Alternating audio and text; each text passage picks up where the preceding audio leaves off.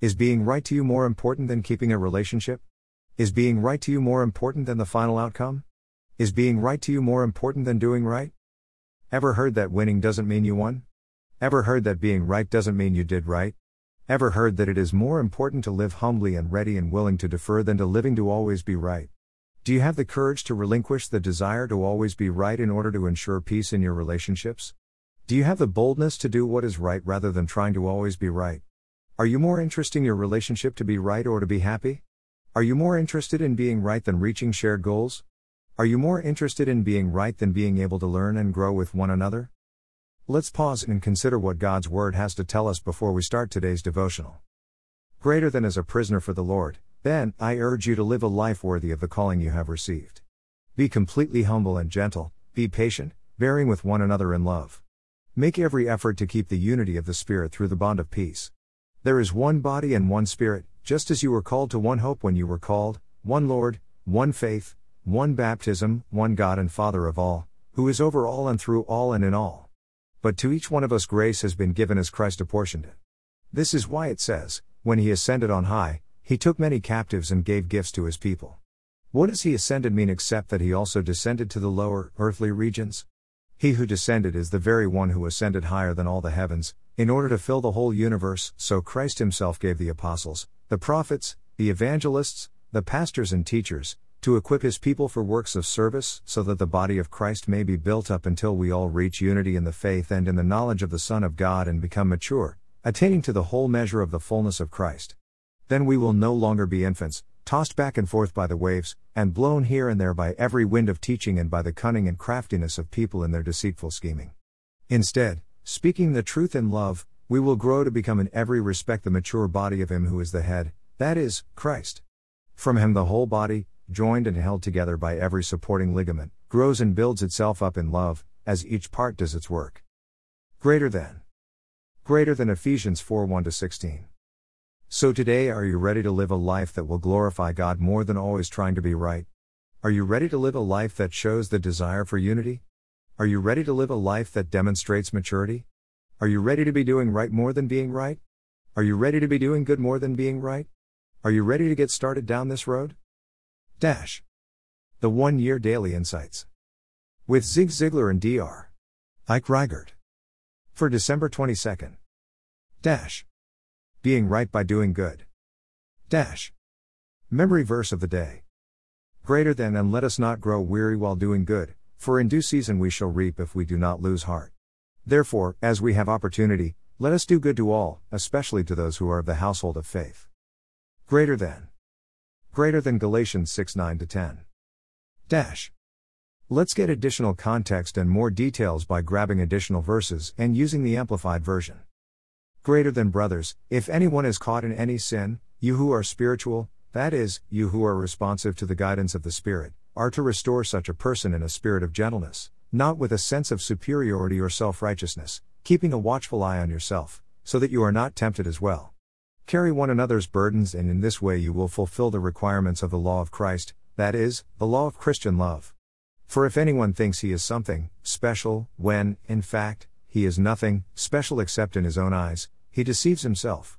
But each one must carefully scrutinize his own work, examining his actions, attitudes, and behavior, and then he can have the personal satisfaction and inner joy of doing something commendable without comparing himself to another.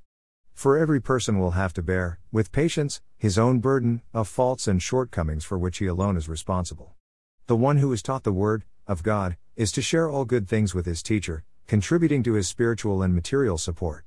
Do not be deceived, God is not mocked. He will not allow himself to be ridiculed, nor treated with contempt, nor allow his precepts to be scornfully set aside. For whatever a man sows, this only is what he will reap.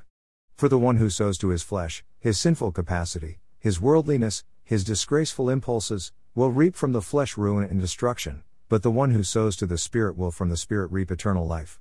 Let us not grow weary or become discouraged in doing good, for at the proper time we will reap, if we do not give in. So then, while we, as individual believers, have the opportunity, let us do good to all people, not only being helpful, but also doing that which promotes their spiritual well-being, and especially, be a blessing to those of the household of faith, born-again believers. See with what large letters I am writing to you with my own hand.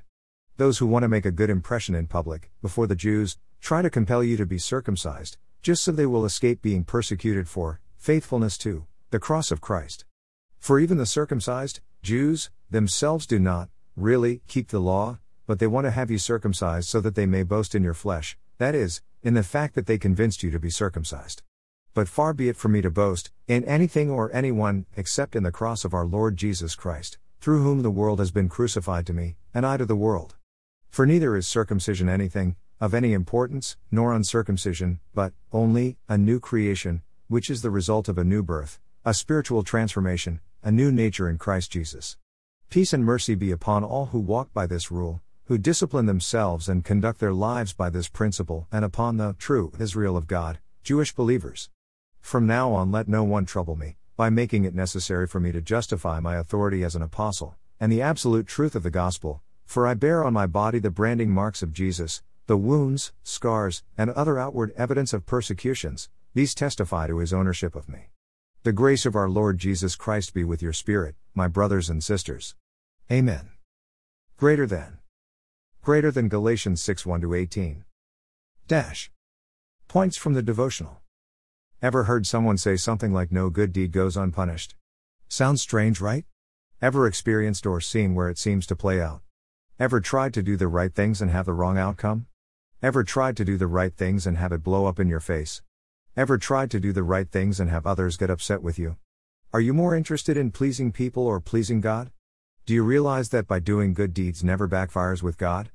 Are you more interested in your heavenly rewards than temporary earthly ones? Are you grabbing hold of God's promise that when we do the right thing to help people He will reward us? What comes to mind when you think about doing good?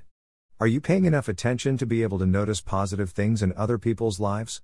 Are you ready to do good when you notice that, to the point being able to contemplate Mao and affirm it in their lives?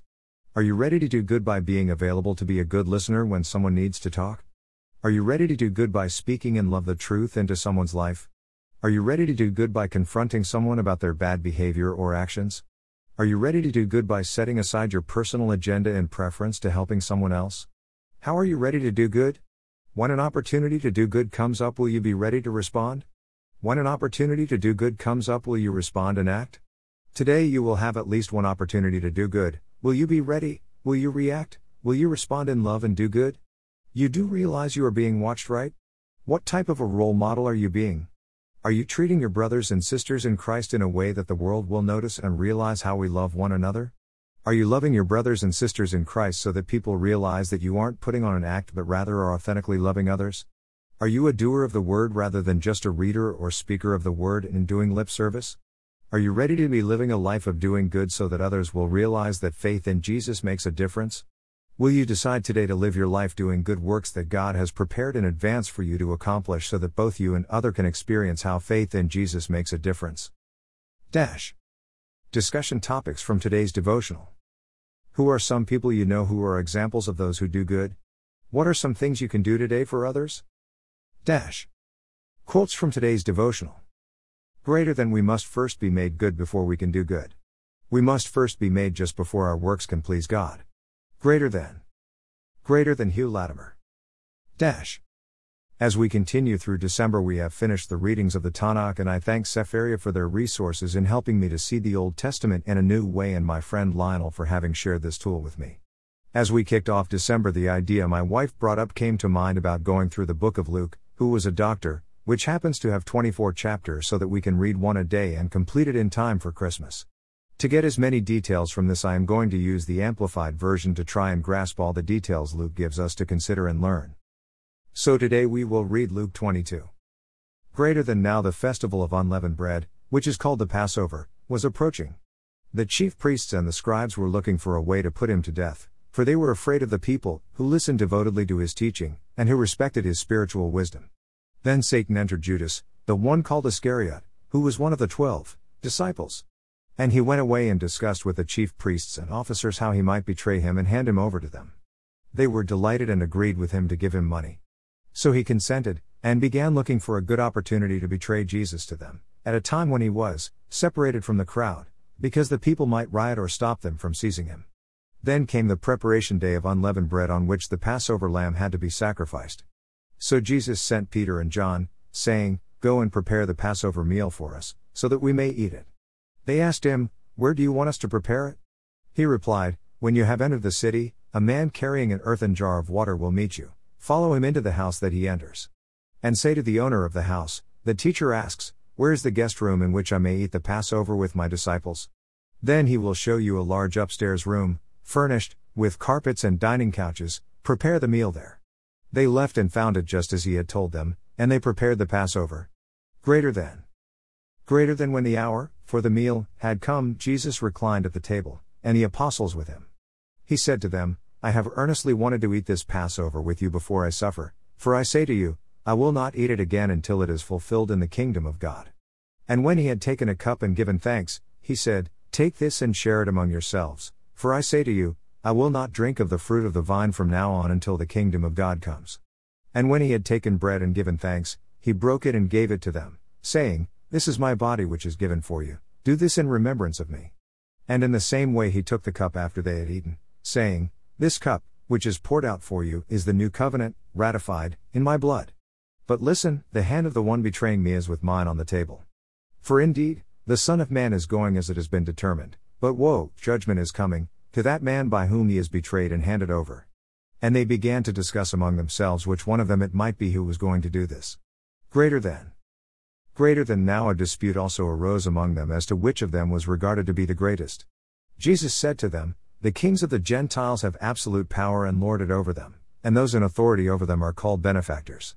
But it is not to be this way with you. On the contrary, the one who is the greatest among you must become like the youngest, and least privileged, and the one who is the leader, like the servant. For who is the greater, the one who reclines at the table or the one who serves? Is it not the one who reclines at the table? But I am among you as the one who serves. You are those who have remained and have stood by me in my trials, and just as my Father has granted me a kingdom, I grant you the privilege, that you may eat and drink at my table in my kingdom, and you will sit on thrones judging the 12 tribes of Israel. Simon, Simon, Peter, listen.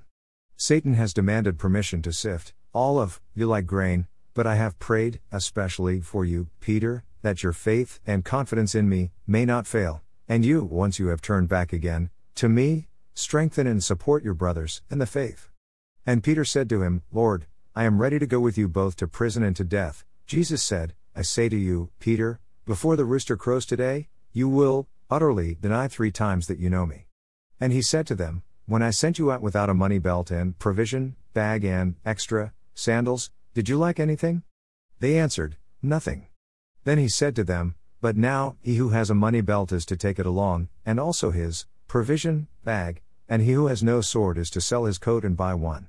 For I tell you that this scripture, which is written, must be completed and fulfilled in me. And he was counted with the criminals. For that which refers to me has its fulfillment, and is settled. They said, Lord, look, here are 2 swords.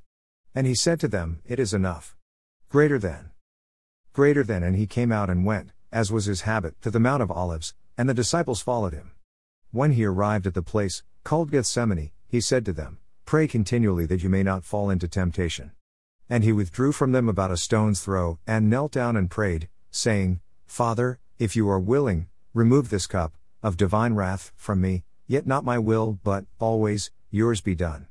Now an angel appeared to him from heaven, strengthening him. And being in agony, deeply distressed and anguished, almost to the point of death, he prayed more intently, and his sweat became like drops of blood, falling down on the ground. When he rose from prayer, he came to the disciples and found them sleeping from sorrow, and he said to them, Why are you sleeping? Get up and pray that you may not fall into temptation. Greater than while he was still speaking, a crowd came, and the man called Judas, one of the 12 disciples, was leading the way for them. He approached Jesus to kiss him. And Jesus said to him, Judas, are you betraying the Son of Man with a kiss?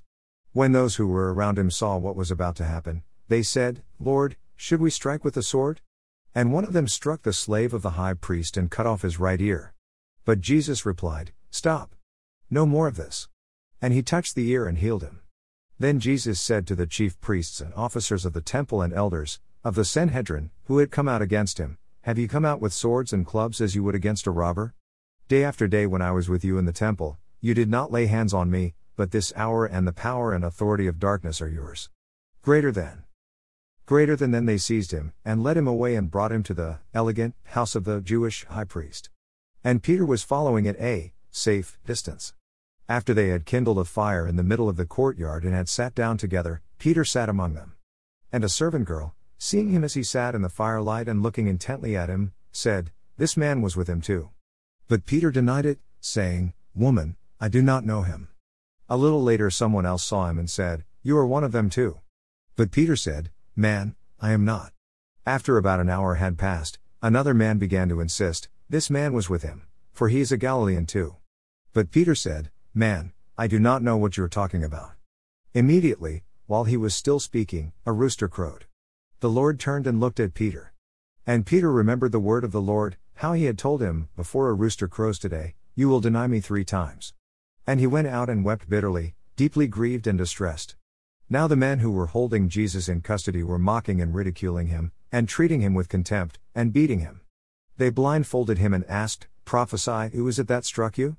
And they were saying many other, evil and slanderous, things against him, blaspheming, speaking sacrilegiously and abusively about him. Greater than when day came, the council of the elders of the people, Sanhedrin, Jewish high court, assembled, both chief priests and scribes, and they led Jesus away to the council chamber, saying, "If you are the Christ, the Messiah, the Anointed, tell us." But he said to them, "If I tell you, you will not believe what I say, and if I ask a question, you will not answer. But from now on, the Son of Man will be seated at the right hand of the power of God." And they all said, "Are you the Son of God, then?" He replied, "It is just as you say." Then they asked, "What further need of testimony do we have? For we ourselves have heard it from his own mouth." Greater than Luke 22 1-71.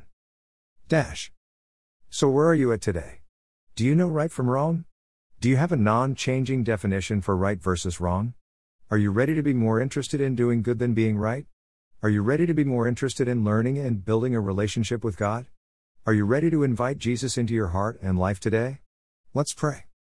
Heavenly Father, I come to you in prayer asking for the forgiveness of my sins. I confess with my mouth and believe with my heart that Jesus is your Son, and that he died on the cross at Calvary that I might be forgiven and have eternal life in the kingdom of heaven. Father, I believe that Jesus rose from the dead, and I ask you right now to come into my life and be my personal Lord and Savior. I repent of my sins and will worship you all the days of my life. Because your word is truth, I confess with my mouth that I am born again and cleansed by the blood of Jesus. In Jesus' name, amen. Did you pray with me? Would you be willing to leave me a comment so that I can pray with and for you about such an incredible decision? Or if you don't feel comfortable leaving a comment on my blog, why not email or text me instead?